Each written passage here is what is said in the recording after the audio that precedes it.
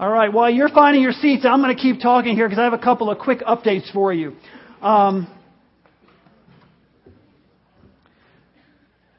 We have been working very hard on trying to finish up that big 8 or 10,000 foot section of the Grace Impact Center. And we've got the floor down, the turf floor is down, the nets are up on the ceiling, it's all been painted, the ceiling's been painted, the walls have been painted, everything's been put in place, the nets are going all the way around, and we're not very far away from completion. It looks really nice now, but there's a few things, obviously, exit signs and some electric stuff, and make sure everything's hooked up, but we're really getting there. It's almost there, and I want to personally thank every one of you have sacrificed not only your time, but your resources to bring this about. You know, we still, there's always end type of things that happen. The electrician needs a little bit more of this, and they told us this week we had to put the pipes in for a sprinkler system. That's going to cost another couple $1,000s or whatever. So if you've been waiting to the end, this is your chance. We need a few more $1,000s to finish it off. We're going to finish it off one way or the other, just to let you know. And it's been exciting. We hired a full-time person. His name is Kevin Schwieger. We went through a process, and he is now the pastor of sports ministries. His job is pretty much to live over there. He'll be over here too as well. But his job is to be over there and invest in the lives of the people that will be working and just using that facility, and to work with all this congregation to set up different leagues and opportunities for us with the children, the youth, the adults to use that facility. I'm going to figure out a way to get everyone through there because, you know, you come in here every Sunday, you think, it looks pretty good, but you have to see that building. That building is twice as big as this whole entire building, all classrooms combined. And we have a field now that's as large as a sanctuary. We have a turf field. We also have a sport court field, a futsal field for basketball and everything else. We do upward in our house, and for basketball and for football, all kinds of things. It's going to be a great use. Great opportunity to use that for our community and for our church to have some fun with our children and maybe the guys or the women. If you want to do a basketball kind of pickup, it'll be a great opportunity for that. So I just wanted to update you on that, let you know we're kind of coming down to the end. We're also coming down to the end of our series called Jesus Help Me Understand. And I saved this one for last. It's Jesus Help Me Understand Satan. Okay, so we're going to talk. You come to church for the first time, and I'm going to talk about Satan. I promise I won't shake my fist and do fire and brimstone stuff, so you can kind of take a deep breath and relax.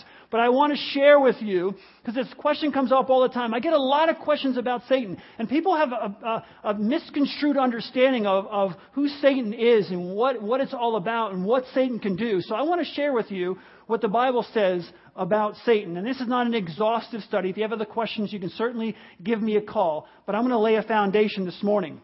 When someone talks about Satan, what's the first thing that comes to your mind? What goes through your mind? Is it you fear? Do you fear him? Or is Satan for you just kind of a symbol of evil? As I was going through this sermon and studying, I was amazed to go back and look at statistics on what actual Christians, and it's hard to determine what that means when they say what Christians believe. 76.5% of the population say they're Christians. I find that, if you're not Jewish and you're not Muslim and you're not a Buddhist or something, therefore you've been born in America, you're a Christian. But they were saying 40% of Christians believe that Satan is a symbol of evil, not a real person. Not a real being, just a symbol. Well, I'll tell you what. If you think about when I say Satan, what goes through your mind? A symbol of evil, or a real creature, real person that causes you to fear. I can give you. I'm going to share a story with you that answers that question for me very clearly. When I was 17 years old, and just so you know, if you're here for the first time, I don't get up here and share a lot of it. I share experiences, but the foundation of what I believe is the Word of God, and I'm going to share that the rest of this time. But I want to share a couple of stories with you from my own experience. And this happened when I was 17 years old. I had just come to Christ, and I was much like I am now, except I didn't know as much, but I still talked as much. And I sat down with a friend of mine who was older than I was, and I wanted to share the love of Jesus with her. So I started to share Christ with her. I've done it before. She was an argumentative person, so we'd sit down and kind of go through and debate, and she'd come up with this, and she was taught by these Jesuit priests or something, and she'd walked away from the church. We got into these really good discussions. So one night we're sitting there and we're talking, and as I'm talking to her, I'm sharing the love of Christ with her. All of a sudden, And I'd never experienced anything like this before. I was in a good mood. I was happy that I was sharing Christ. I was all excited. And all of a sudden, I had the most horrible, horrifying feeling. It was like a cold wind blowing right through my body. And as that experience was going on, I heard in my mind the words, "You've said enough. Shut up," basically. "You've said enough. Stop talking." And I'm just rambling away like I'm talking now about the Lord. And all of a sudden, I just stopped talking. Because when you hear it, it wasn't a verbal voice. It was in my mind and my heart. And between that feeling and that voice in my mind, it stunned me. I got like goosebumps. My hair stood in the back of my neck. And I just stopped talking. I wasn't thinking about what she was thinking. I just stopped talking because that's what I heard. When I stopped talking, she kind of did this with her head, and she said, why did you just stop talking right there? And I said, I know this is going to sound kind of strange because I don't know, never happened to me before. But I said I was sitting here talking, and this terrible feeling came over me, and a wind just kind of blowing through me, and I heard this voice saying, "You said enough, stop talking." And she looked me right in the face. She said, "Oh man, home run." And I was like, "What does that mean?" And she said, when you stopped talking, right before you stopped talking, I was sitting there and I kind of glazed over because in my mind I was hearing, "Don't listen to him. He doesn't know anything. He's so young. What does he know? Don't just stare and ignore, but don't listen to what he's saying." And when I stopped talking, kind of pulled her back into reality of our conversation. And I told her about what I had heard, and she had heard at the same time. She got the willies as well. And basically, I went to my pastor the next day. I was a baby Christian. And I said, I drove home. I didn't say in this first service because I forgot as I was thinking about it now. I kid you not. I went home at 10 miles an hour. I had a Volkswagen. Okay. On there, I was putting down the road at 10 miles an hour, looking all around me. I was sincerely nervous. I was terrified, to the truth. Be honest here. I was terrified. And I drove home about 10 miles an hour. I got home. Next day, I got to my pastor and said, "Can Satan kill you? Can Satan kill you?" And he explained to me who Satan was and how we had, God's protection and all that kind of thing. But that was an experience that I had never forgotten. Now, experiences, if I had each one of you up here, many of you could give me an experience probably even more elaborate than that and more frightening, if you will, or overwhelming than that one. And experiences, testimonies are important. They're really important. But Scripture is filled, and this is what we base our faith on, not just our experiences. They happen, but they have to back up and support the Word of God. And Scripture is absolutely filled with evidence that Satan actually exists, and that he's a person and not just some symbol of evil, just some kind of, something we conjure up. The Bible describes him as an angelic being with powerful influence in our lives. Powerful influence. He hates mankind.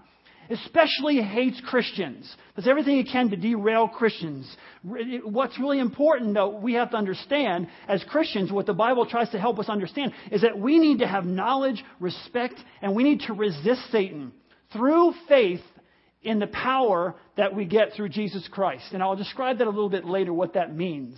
I was sitting in my office with someone this week, and I was kind of sharing with them, and they kept on asking me, "Well, explain that to me, explain that to me." And I was realizing, you know what? You pick up a lot of Christian jargon, and sometimes people who are new don't really understand it. So I'll try to explain that a little bit. But we need to resist Satan, through the faith that we have in the power of Jesus Christ.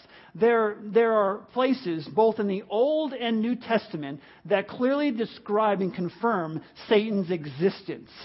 This is significant. That's really important, both Old and New Testament, because if Satan doesn't exist, if you just say to yourself as a Christian, "So Satan doesn't exist," it really calls into question the significance or the authority of the Word of God. If you just say Satan's some figment of your imagination or he's just some symbol of evil, the foundation of the Bible becomes suspect.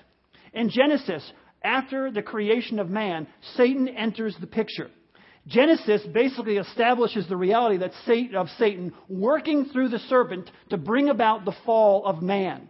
That's where sin enters the world. So you have sin entering the world. The Bible's main focus is centered on the redemptive plan that God has through Jesus Christ to overcome evil and death, Satan.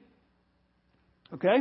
So we got to be real careful when we say things like, oh, it's just a figment of imagination, or it's just a symbol of evil, all those kinds of things, because the foundation of the Word of God, and I'll explain what I just said. In the garden, you have the first Adam, okay? The first Adam is tempted by the devil, okay? By Satan, through the serpent. Tempted. The first Adam fails, okay? That temptation. Sin enters the world. We are then separated from God. He walked with God in the garden. Now he's now separated from God. God then, because of his great love for us, God so loved the world that he gave his one and only Son. That God then, to redeem us, to bring us back into fellowship and in that relationship, he sends Jesus Christ into the world. The second Adam. Remember that video I showed a couple of weeks ago where Jesus is in the Garden of Gethsemane and they show that depiction of Satan there, and the snake comes out and kind of rolls and starts talking in Jesus' ear, and Jesus stands up and stares Satan right in the eye and stomps on the snake's head. Kind of like when you first saw it, it was like, whoa. There's a great word picture there.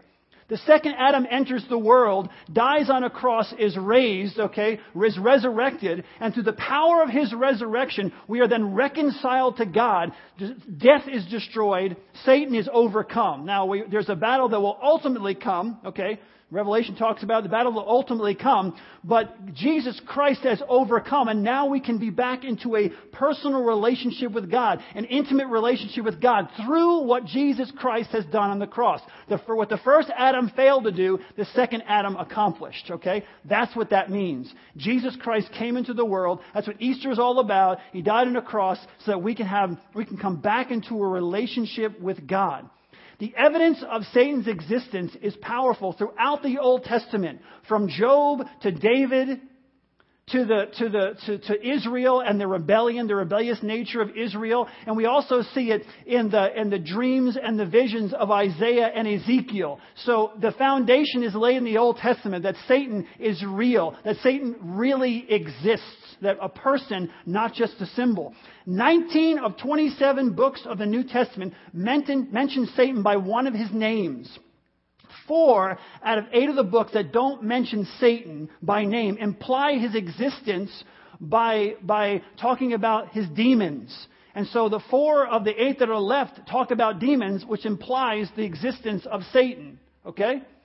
Then you have in the Gospels, Satan is talked about 29 times directly talked about. Out of those 29, 25 of those references are made by Jesus Christ. Jesus also had a personal experience with Satan in the desert. He was tempted by Satan in the desert. In Matthew chapter 4, verses 1 through 3, it says this: Then Jesus was led by the Spirit into the desert to be tempted by the devil. After fasting 40 days and 40 nights, he was hungry. The tempter came to him and said, "If you are the Son of God, tell these stones to become bread." Okay, so now Jesus is in that same situation where he's being tempted. Now you need to understand something. If you say that Satan is a symbol of evil, then your Lord and Savior Jesus Christ is a bold-faced liar. Okay? No way around it. Don't scoot around and say, well, Jesus meant this. And he had an experience being tempted by Satan in the desert. He talks about him the majority of the time in the New Testament. The Old Testament clearly describes a person, not a symbol. Okay? So if Satan is just some symbol and something of evil, whatever else you want to conjure up, then you have to say in your mind theologically that Jesus Christ is not who he said he was, and he's a bold-faced liar. You got to be careful what you say and don't say when it comes to how these things all tie together in the Bible. There are things that are figurative, obviously. Some things are cultural, obviously. But some things are not, and this is one of those that are not. Jesus clearly defined him for who he was. So what kind of being is Satan? Like I just described, the Bible clearly defines him as a person, not as a symbol. Satan has a personality. A personality has 3 basic components. Intellect, right? You have intellect, emotion, and the will. Satan has all 3 of those. Intellect, emotion, and will. We find his intellect and his desire and his ability, okay, to influence us, to corrupt us, to deceive us. You think sometimes, people say the devil made me do it or those kinds of things. Well, in reality, that is true. There are some things sometimes that there's things poured into you. Have you ever been sitting there? I'm just going to use this as an example because once in a while it happened to me. You ever sitting there minding your own business? You're not thinking anything negative or wrong. And then all of a sudden some thought comes to your mind and you're like, where on earth did that? And it's not good. Where did that come from? You're not having any feelings of negativity towards someone, and all of a sudden, for no reason, something comes to mind that just gets you all worked up, and you don't forgive this person anymore, and all these angry feelings come back up, or you're minding your own business, and thoughts come into your mind. You're like, wait, I wasn't thinking about that, and I was not having like emptiness in my brain. It just comes, and you say to yourself, my goodness, you don't think about it. The Bible talks about how Satan pours in, or evil is poured into. So Satan has the ability to deceive us. Also the ability to communicate with others in the Bible. So you have the intellect there. You have it there. Paul says in 1 Corinthians chapter 11, verse 3, he says this, But I am afraid that just as Eve was deceived by the serpent's cunning, your minds may somehow be led astray from your sincere and pure devotion to Christ. That is the goal of evil.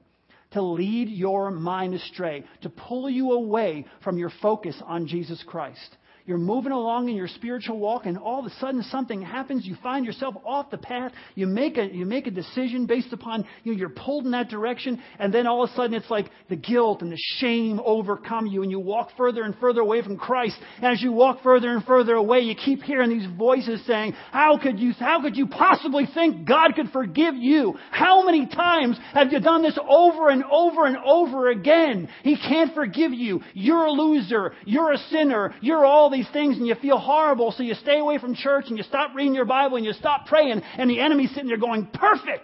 We've distanced him from Christ. We pulled him away, made them ineffective. If he can't take you to hell with them, the best thing he can do is make you ineffective here on earth. You loser.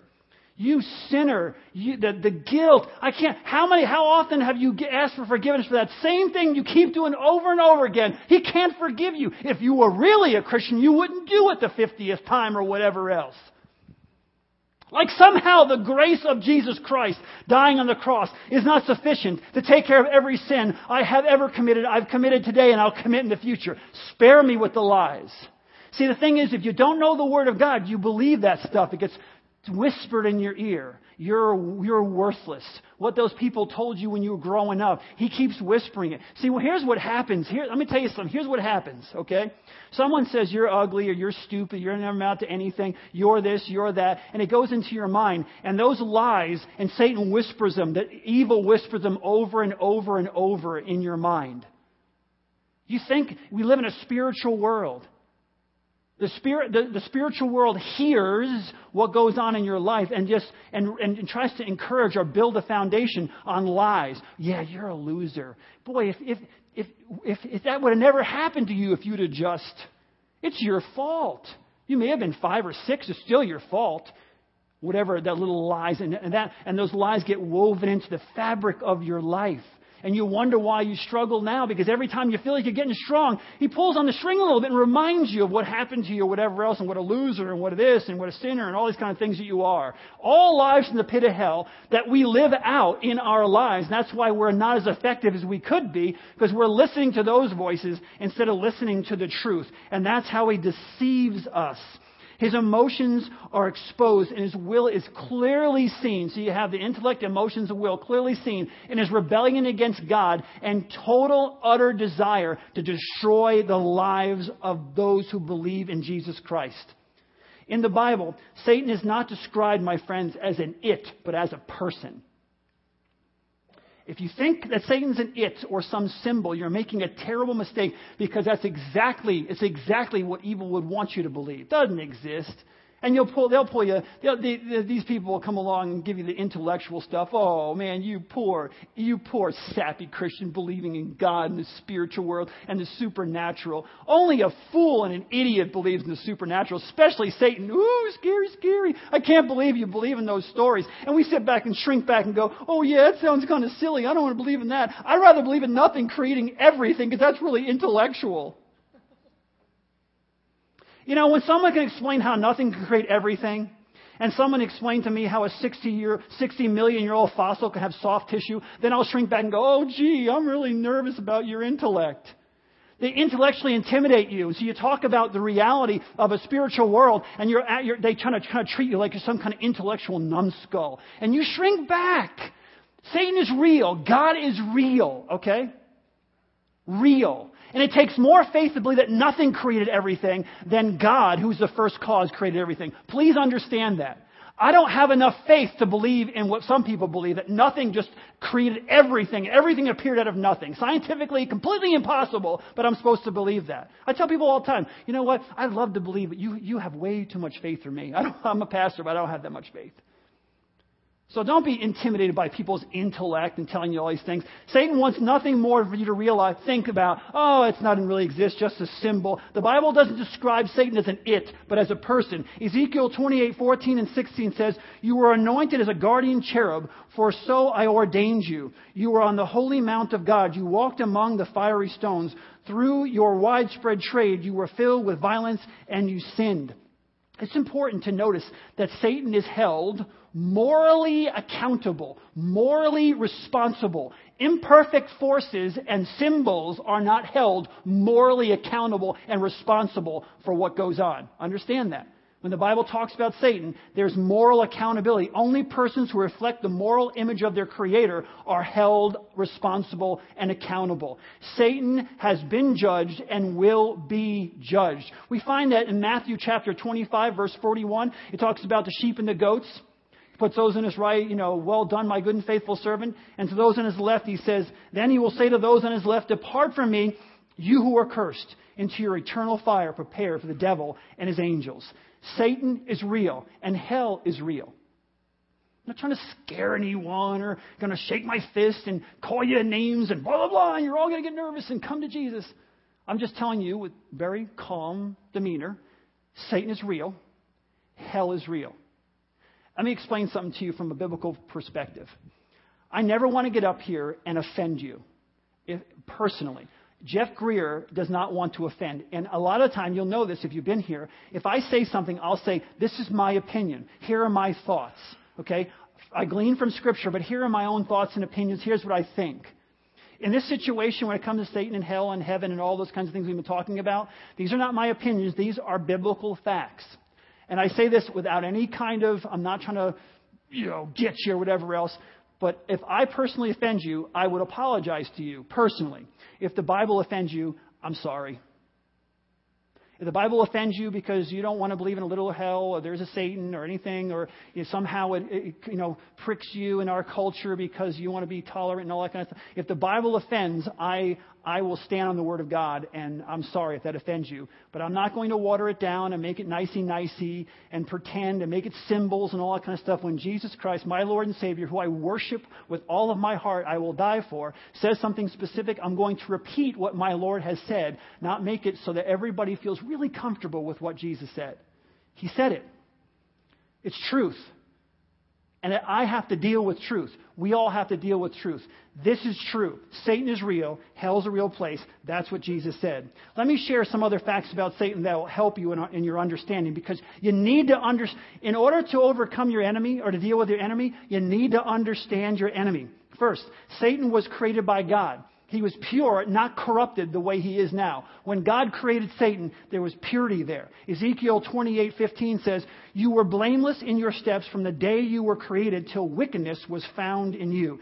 Satan is a created being, and as such, he's not equal with God in any way. Here's one of the things that we get messed up in our culture because, we watch these cartoons or watch the shows on TV. Somehow Satan and God are equal in power. It's like a pop gun against a nuclear warhead. They're not equal, okay? Satan does not have the powers of God. Satan is not equal with God in any way, though he, through his own deceitful mind and prideful mind, wanted to become like God. His ultimate motive is to lead you and I away from Jesus Christ, like we just talked about, and for us to follow after Him, either not believe Him at all or somehow follow after Him, to be led by Him in the way we think. We have a biblical worldview as Christians. We have a biblical worldview, and then you have other worldviews. And if it's not a biblical worldview, then it's not of Christ. It's not of God. And that's what Satan wants. He ultimately wants to lead you away from Jesus Christ. You know, you ever see, well, you've seen them all the time. Tomorrow's Halloween. Perfect timing for this, isn't it? And you have, you'd be going out tomorrow like everybody nervous. Satan with the horns and with the long tail and the red suit and everything. That came from early on as Christians. What they would do is they looked at the Word of God and said, what's his number one Achilles heel kind of thing? It was pride. And so they were mocking him with the horns and the tail and all that kind of stuff. Obviously, it's not a biblical representation of Satan. I'll explain what that is in a second, but that's not a biblical representation. But it was kind of jabs. They were jabs at Satan because Satan, through pride, wanted to become like God. Edwin Lewis Cole wrote this: God is the creator. Satan is the counterfeiter. I had a student when I was in youth ministry about 15 or 18 years ago who was in King's High School. And I would go around and study youth culture. I love to study youth culture and get an understanding of why students dressed the way they did, where they hung out, who they hung around with, so I could share the love of Christ with each of those different subcultures or student groups.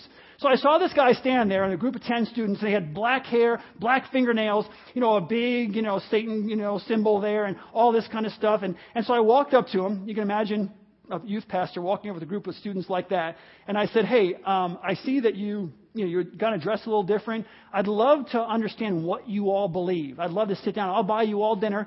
We'll sit down, have pizza, and you tell me what you believe. The leader of that group kind of walked forward and said, I'll talk to you. You're not going to talk to anybody else, but I'll talk to you. So I took him to Bob Evans. It's always great for a pastor and Satanist to go to Bob Evans. And we're sitting around. I'm not kidding you. There was no other conversation going on at Bob Evans at all that day. We're talking, and everybody else is kind of like, what's going on over there, And we were talking, and it was incredible what he said. Because as Satan tries to deceive, this is why I'm telling you this story. He sat down and basically said that in his room, he has a 10-foot demon called Belay. And he described them in detail, the conversations they would have. And it wasn't like, he was just speaking truth from where he came from. And this demon that in his room named Belay, and he basically said that you Christians have it all mixed up. Satan is good and God is evil. God is evil. He said God is an egotistical, and he used a really bad word. And he went on to talk about how God's this and God's that, and the truth is Satan is this and Satan is that, and I embrace him, and he's my Lord. He's the Lord. And it showed me in a very practical way how Satan twists the mind of people. How that can literally happen in people's lives. And I thought to myself, well, maybe it's not happening in my life or your lives, but are we being twisted in little ways like the frog in the kettle to believe things, social things that come along, okay? What used to be wrong is now right. What used to be bad is now good, and we all kind of get pulled along. We all kind of, want to go along because, again, they want to intellectually intimidate us, and we also want to intimidate us socially. Because if you don't go along with all their social ideas, then you're somehow a racist or a bigot or a whatever else. They call you all kinds of names, and of course we shrink back because they're calling us bad names. And so we go along. And we go along to the point where you sit back now as a Christian, and if you look at what Christians believe, and you look at what the rest of the world believes, their beliefs are pretty much similar. 90% of what the world believes, the people within the church believe. What on earth happened, my friends? What on earth happens when I get up here and preach biblical truth, and people don't like me preaching biblical truth? Now, I don't get that a lot, but what happened? And the Bible even says, my job is not to tickle your ears with making everybody feel warm and fuzzy. I want you to feel, I promise, I love you with all my heart. I want to feel warm and fuzzy. I want you to feel warm and fuzzy, but not by telling lies, not by not being dishonest. And this is what Jesus says, and this is the corruption that happens in the world. That Satanist, that warlock, he called himself a warlock. That's the extreme, okay? But how about looking into our own lives and asking, how is Satan affecting us personally? Second, he's an angelic being. There are many scriptures that associate him with the angels. In essence, Satan is basically a spirit, finite and limited. In other words, and this is somewhere people get messed up, he cannot read your mind. Okay, doesn't intercept your prayers to God. If I said right now, what color am I thinking? Satan can't go in my mind and tell you what color. It was blue. Okay, didn't know it until I said it. He's not omniscient. Satan is not omniscient, doesn't have all knowledge, can't read all of our minds at the same time, doesn't know what's going on in our lives, can pour into, but can't read your mind. Also, Satan's not omnipresent. He's in one place at one time. Can't be in Africa and the United States at the same time creating havoc. Now, demons can be all over the place, okay? Individual demons. But Satan is not in 20 places at one time. He's not omnipresent. Doesn't have the powers that God has. Got to understand, finite, limited creature, finite and limited. He lacks material form and substance, therefore is invisible. But there are times when he transforms or temporarily manifests himself in visible form. Third, Satan is a cherub angel. The cherubim were angels that were closely connected to God. They were if you say the inner circle of angels who had close access to God, and they basically guarded his holiness. So you have these angels around the throne of God. These powerful angels around the throne of God in very close access to God, spending the time with God. And as I was thinking through this, I thought, wow, these angels would have been in a beautiful, holy, perfect environment, and it gives you the depth of the total rebellious heart that Satan has. To be in that environment and have that rebellious heart. And let me stop for a moment and just say that's why it's so important. It's okay to stand up for what you believe. It's okay to be bold. It's okay to point out wrongs in the world and to stand for what's right. But there's a difference between that and just sinful rebellion against God, against your parents, against authority when there's no reason to be. It's okay to state your heart and state the facts and stand up for what's right. But you need to be very careful. If you're in rebellion, okay, flat out rebellion, that is not of God. And you got to ask yourself, where is that rebellious heart coming from? You know me. I'm ready to take on the world. I'll pick a fight anytime I can pick a fight against evil or what's wrong. But there's a difference between being bold and a warrior for Christ and being rebellious in your heart. And if you're rebellious in your heart, you need to ask yourself, where is that coming from? Where does that come from? Fourth, he was first in position among all creatures. Ezekiel 28:14 says, "You were anointed as a guardian cherub. So I ordained you. You were on the holy mount of God. You walked among the fiery stones." The title anointed means he was in a high position as a guardian for God.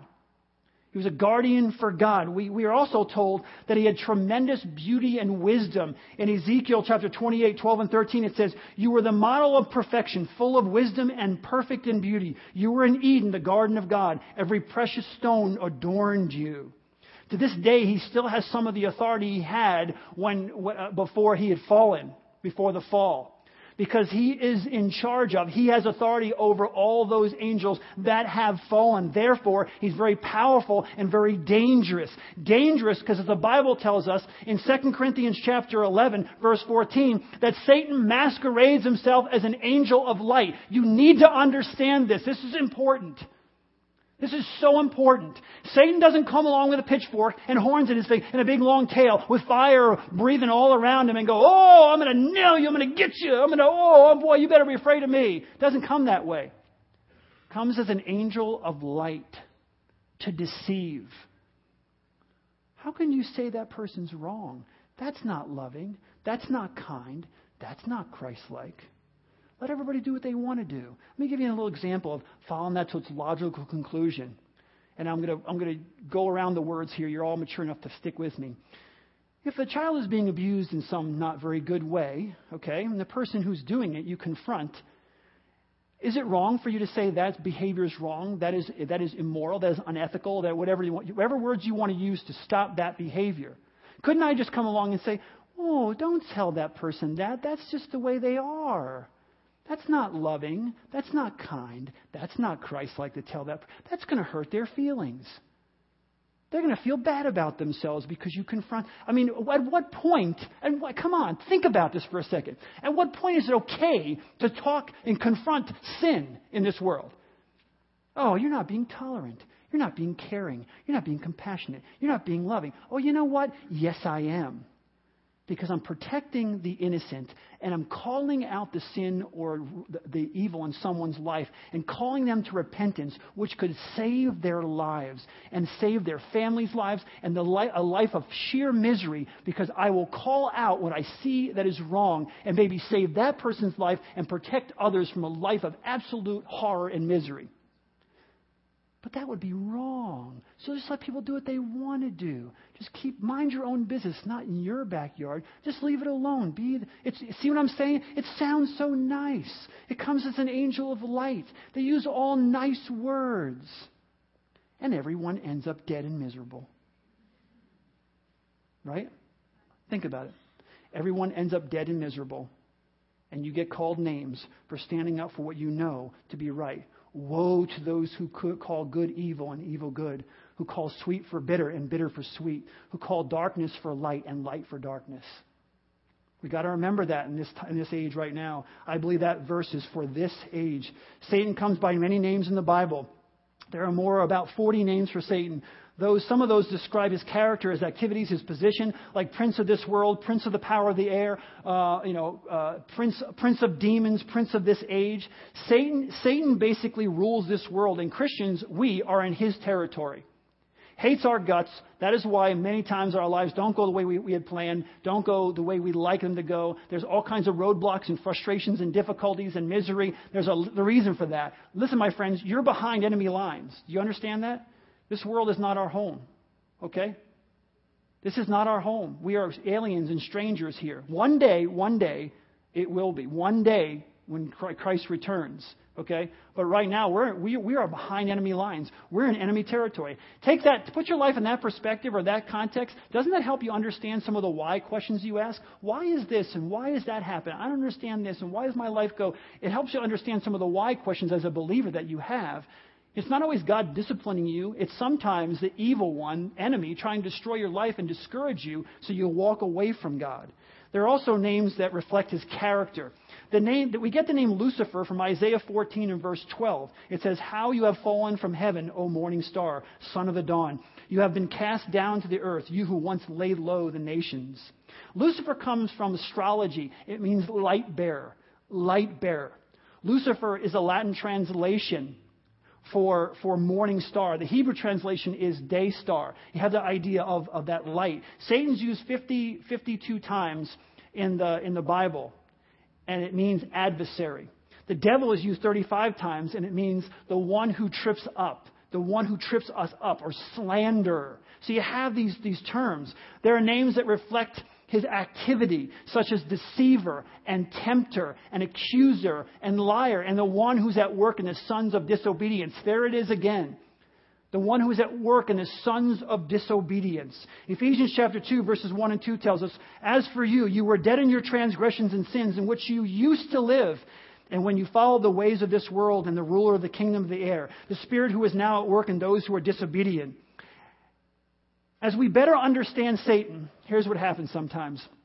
I just gave you all that information. When he was a symbol of nastiness and evil, you could deal with that. But all of a sudden now, as we read the Word of God and believe the Word of God, he's a person, a creature with power and authority and the ability to do things.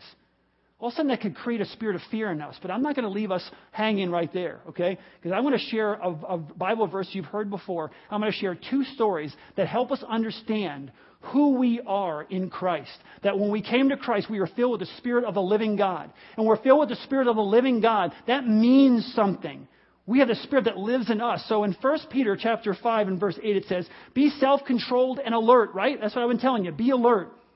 "Your enemy, the devil, prowls around like a roaring lion, seeking whom he may devour," someone to devour. And you read that and you say, yeah, I know, that's what I'm talking about. Yeah, I'm in enemy territory and behind enemy lines, and I'm getting my head handed to me, my family's in trouble, and I'm in trouble, and I'm struggling here, I'm slipping back there, and boy, I'm getting killed over here.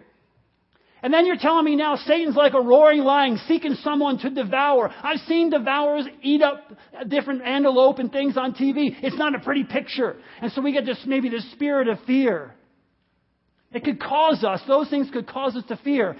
But let me share with you what happens, okay? I love this. I was studying this, and these two verses came together at the same time in about an hour of studying years back. Let me share with you what happens to a roaring lion when it comes up against someone who's filled with the Spirit of the living God, who is a royal priesthood, a holy nation, a people belonging to God. Let me share with you what happens when that takes place, when a roaring lion stands up against someone filled with the Spirit of God. Remember what the Bible says? Greater is He that is in me than he that is in the world. I got two stories for you. The first one comes from Judges 14, 5 and 6. Samson went down to Timnah together with his father and mother. As they approached the vineyards of Timnah, suddenly a young lion came roaring toward them. And this is what it says. The Spirit of the Lord came upon him in power, so that he tore the lion apart with his bare hands as he might have torn a young goat. Take that. Come on with that. The same, this roaring young. You ever see a young roaring lion? They always come in and beat the other old lions up and take over the pride. They're fierce. They're nasty. And a young roaring lion comes toward him, and the Spirit of God comes upon him, and he tears the lion apart as he would tear apart a young goat. In Scripture, here's the reality. When Satan comes up, when a roaring lion comes up against someone who's filled with the Spirit of the living God, the lion comes out on the short end of the stick. You don't have to fear. Greater is He that is in me than he that is in the world. I know I'm a royal priesthood, a holy nation. I know who I am. I'm a person who belongs to God. I'm filled with the Spirit of God. Let me share one more story from 2 Samuel chapter 23, verse 20. Benaiah, who we talked about a couple months ago. Remember back there we talked about Benaiah, went through that whole story? Benaiah, son of Joiada, was a valiant fighter from Kabzeel who performed great exploits. He struck down two of Moab's best men. He also went down into a pit on a snowy day, and he killed a lion. Every time a lion goes up, he's one of David's mighty men. When you go up against a mighty man or a mighty woman of God, the end result is always the same. You get slaughtered. Even if I'm martyred, I still win. I still win. And what's great about Benaiah here was Benaiah didn't wait for the lion to come out of the pit and go running off and get a spear or something like that. Benaiah went on the offensive and jumped into the pit and killed the lion.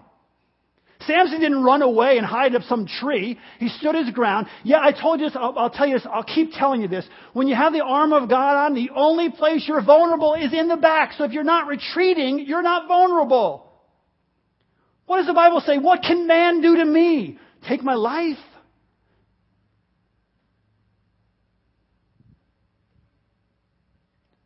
We have Jesus Christ as our Lord and Savior. We win. Okay, my friends? We win. Jesus Christ is with us now. And one day our Lord and Savior will return. And Satan will finally, ultimately be destroyed. But even in this life, we go on the offensive. We march for Jesus Christ. We live our lives with boldness, not in fear.